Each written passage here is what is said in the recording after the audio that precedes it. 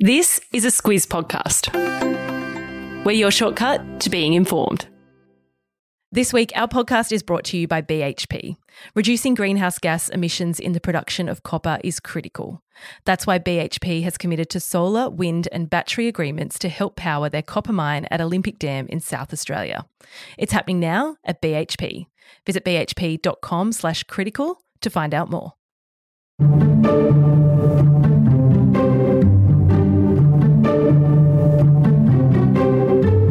One of the biggest news stories going around is what's happening with our energy system, with regulatory intervention and a raft of issues that have smashed supply and demand for electricity. It's a discussion that's packed with technical jargon and details, so in this Squiz shortcut we bring it back to basics and get to know how our power grid works, what's happening to bring it to crisis point, and what can be done about it. Squiz Shortcuts is the backstory to the big news stories. I'm Larissa Moore. And I'm Claire Kimball. Okay, Claire, before we get into the hottest dinner party conversation happening at the moment, let's get a handle on how electricity is generated, distributed and retailed to the end user here in Australia. Strap yourself in because it is not simple. Yeah, and I don't know what sort of dinner parties you're going to, Larissa, but I think it's a point of reflection for you to have a think about your life choices.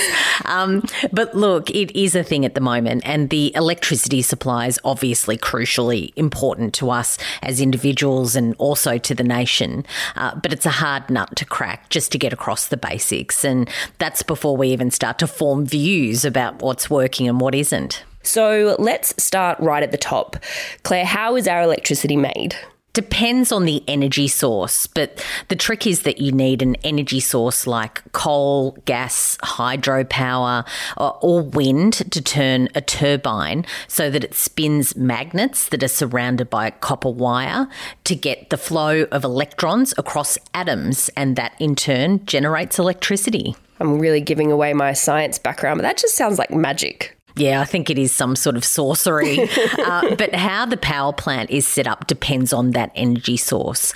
Coal and gas work in a similar way. They're burned to heat water, which creates steam, and that turns the turbine. Hydropower and wind operate using those sources to turn the turbine itself. And solar converts solar radiation from the sun into electricity that uses semiconductors right at the site where it's captured. And that's why if you have solar panels on your roof, you can feed your surplus power straight into the grid. So we've generated the power. Where does it go to from there? So Australia has a couple of networks. The National Electricity Market interconnects the 5 eastern and southern states. So that's Queensland, New South Wales, Victoria, Tasmania, South Australia and the ACT. And that delivers around 80% of all the electricity in Australia. It's one of the biggest grids in the world. And Western Australia and the Northern Territory are not connected to the National Electricity Market because of that distance. They have their own electricity systems and regulatory arrangements. So in a practical sense, electricity is generated at these power plants. It then travels along the power lines and wires that we see all around us. And then, Claire, one of the big parts of the focus in recent years is the energy source of electricity generation because of their greenhouse gas emissions. According to the latest stats from 2020-21, that financial year, 65% of our electricity generation is fuelled by coal. The next biggest sources were wind and solar, with about 10% each, and hydro with more than 7%. In that year, gas-fired electricity production was at about 6.5%. The way regulators and policymakers talk about it is that about 3/4 of our electricity generation comes from fossil fuels and 1/4 comes from renewable sources. And it's that renewable sector that is growing at the moment. And that increase is driven by a boom in solar installation. Solar is now the largest source of renewable energy, with 1 in 4 Australian homes having solar panels installed, which is the highest uptake in the world. But the issue with that is, and the obvious point, the sun isn't out all the time. No, and there's a thing called night that also gets in the way. And even during the day, of course, there's cloud coverage that lessens the solar power that can be generated. And that's why there's a debate and a shoring up of dispatchable power. That's the electricity that can be generated, rain, hail or shine. And in our system, that's the power that comes from burning coal or gas. And there's also a focus on using batteries to store renewable energy so that it can be dispatched when it's needed. But they need to have much bigger capacity to get to a point where renewable energy can replace that's created by coal and gas. So that's the context to the discussion about what's happening with power generation, but let's get into that a bit more next. Last week, the Australian Energy Market Operator suspended the spot market in the national electricity market for the first time in our country's history. The word unprecedented got thrown around a bit. We heard a lot of talk about load shedding, blackout warnings, and regulatory intervention. Let's go through how we got to that crisis point. And Claire, it has a lot to do with the war in Ukraine. Yeah, Russia's invasion of Ukraine and the fallout in global energy markets has put a rocket under world coal and gas prices. That's because Russia is a major gas producer and it exports a lot into Europe.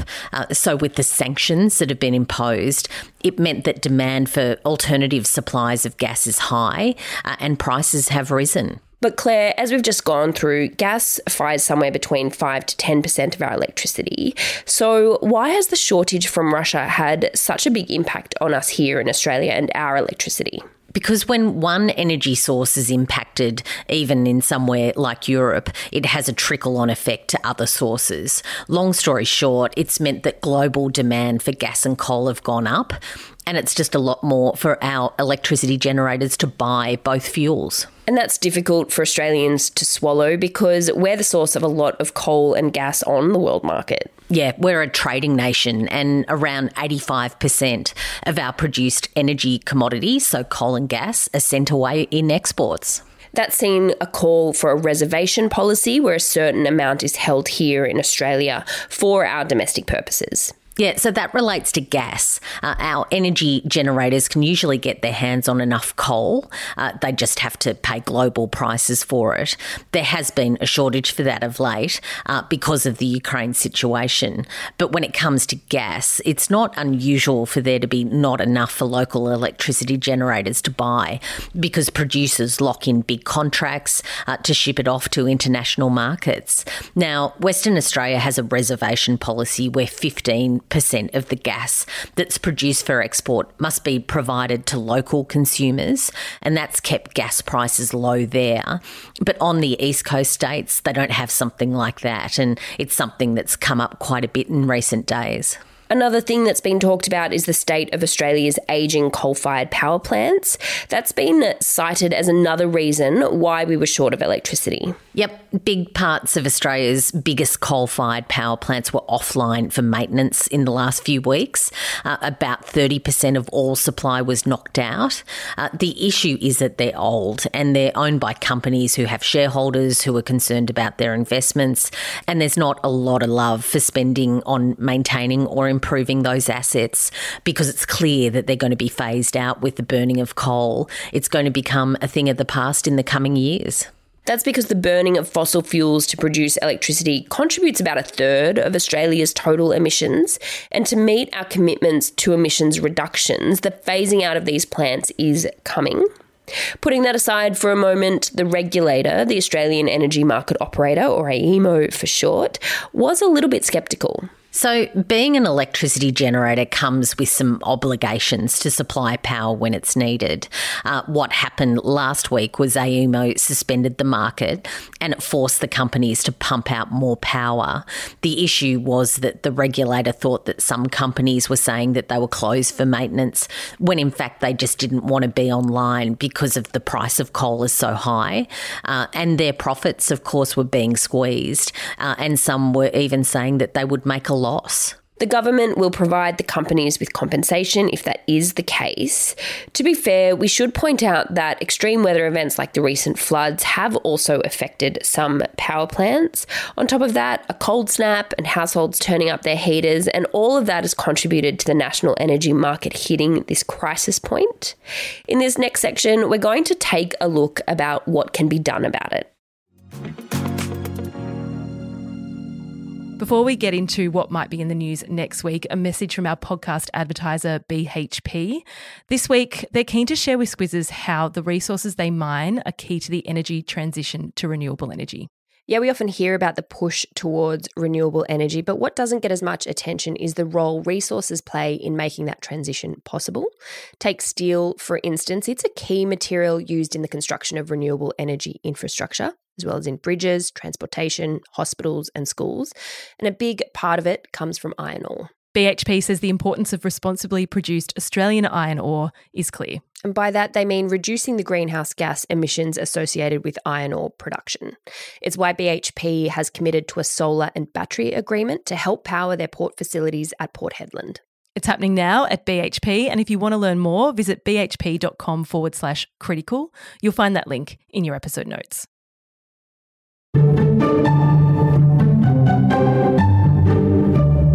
There are so many factors that have led to concerns about keeping the lights on in East and Southeastern Australia. Claire, you mentioned that the first response was for AEMO to suspend the market. Yeah, they did, and that was the first time that that's happened. So that's an indication of how serious the situation is. Since then, there's been meetings and guidelines have been drawn up for things to go back to normal, with AEMO saying that they reckon that there's just a small risk of some of the same conditions re-emerging in the very short term. That's not to say that the issues are over, though. No, not at all. And AEMO says that it's still directing generators to pump power into the network, and that there will continue to be challenges with managing the supply and demand for electricity in our biggest population centres. Supply and demand are two big issues, and that's captured in what's called the wholesale power market. And it's fair to say prices on that market have gone up a bit. Yeah, in the first 3 months of 2022, the wholesale price of electricity went up 141% compared to the same quarter last year, and it's only continued to rise since then. And that's because of all the issues we've just talked about. But wholesale prices make just a third of the price for electricity that us consumers pay. Yeah, there's a lot of costs involved in getting electricity from the generator to our homes and businesses. There are network costs, so maintaining the lines and the power poles and all the other infrastructure. That takes up about 45% of the cost. And there are environmental certificates that need to be bought. The cost to meet those renewable energy target obligations, that adds 10% to the cost. And there's also the retail costs. So the companies that we buy our power from, they need to manage their bills and run customer service centres. That's about 10%. And of course, the retailers want to make some money out of it too. So that's about 3% of the final cost. One element you mentioned there, poles and wires, that's another thing that's talked about as an issue in our electricity grid. Yeah, the issue is the network's old, and that's adding to the... Kate Watson, co-host of News Club and The Weekly Wrap, jumping in here to say thank you for listening to our podcasts first and foremost. And if you like them, we'd really appreciate it if you could share them. Tell your mates about us. Tell your family. Tell your barista, tell your hairdresser, whoever you think might be interested in the news that we cover. You telling people about us is still the number one way we grow. Thanks in advance. Cost. Not only that, experts say that new transmission lines are critical if Australia is going to meet its net zero emissions target by 2050. Okay, you're going to have to explain that one a bit. What do the poles and wires have to do with greenhouse gas emissions? It's about inefficient power transmission and distribution. If the system isn't good, it means that additional electricity has to be generated to compensate for the loss. Got you. Just on that, the new Labor government has promised to create a $20 billion fund to offer low-cost loans to develop new transmission lines. They've dubbed that the Rewiring the Nation policy. It's a policy former PM Scott Morrison said would push energy prices higher, but AEMO says it will pay off in the long term. Claire, what about us consumers though? Are we about to be hit with big power bills as a result of all of this recent carry-on? Yeah, a lot of us will. Two things to note. First is that the regulator caps the price of some of our most expensive power plans. They say that prices will go up by about 20% depending on where you live. And the second is the advice to ensure that your electricity provider is also a power generator. They should be the ones in a stronger position to ride out the ups and downs of that wholesale market. I really have my parents' voice in my head saying, turn the lights off when you're not using them, turn them off if you leave a room. Yeah, and of course it's harder these days because we have so many appliances that are on standby all the time. But that is good advice. Reduce your consumption if you can. It's always a good thing to do. Always a good thing to do. And that's your shortcut to how we're keeping the lights on or off if you're not using that room. Good one to remember. Now, on to our recommendations. Each shortcut episode, we have a recommendation for something further to read, watch, or listen to. I reckon it's a good time to have a look at the government website energymadeeasy.gov.au. It's a place where you can compare electricity plans if you live in those eastern and southeastern states. Make sure you're on the best plan and price for you. It's definitely worth a look and something that is actually still on my to-do list. Yeah, I dived into that as the crisis kicked off, and I'm confident that I'm going to save some money over the coming year, or at least I won't get that big price rise that some will. On the theme of practical tips, though, I've got some tips about using electricity efficiently. That includes getting some door sausages. So I'm now in the market for those. Door sausages, it's been a while since I've thought about those. I will put links to both of these suggestions in your episode notes so you'll be able to check them out. You can also find shortcuts on our website at thesquiz.com.au. That's all for this shortcut. Thank you for tuning in to this episode. If you did enjoy it and you found it useful, we'd love for you to tell your friends about it and share it if they're also wondering what is up with the energy crisis. And if you have a topic that you would love us to do a shortcut on, shoot it through to hello@thesquiz.com.au. We love hearing your suggestions. Until next week.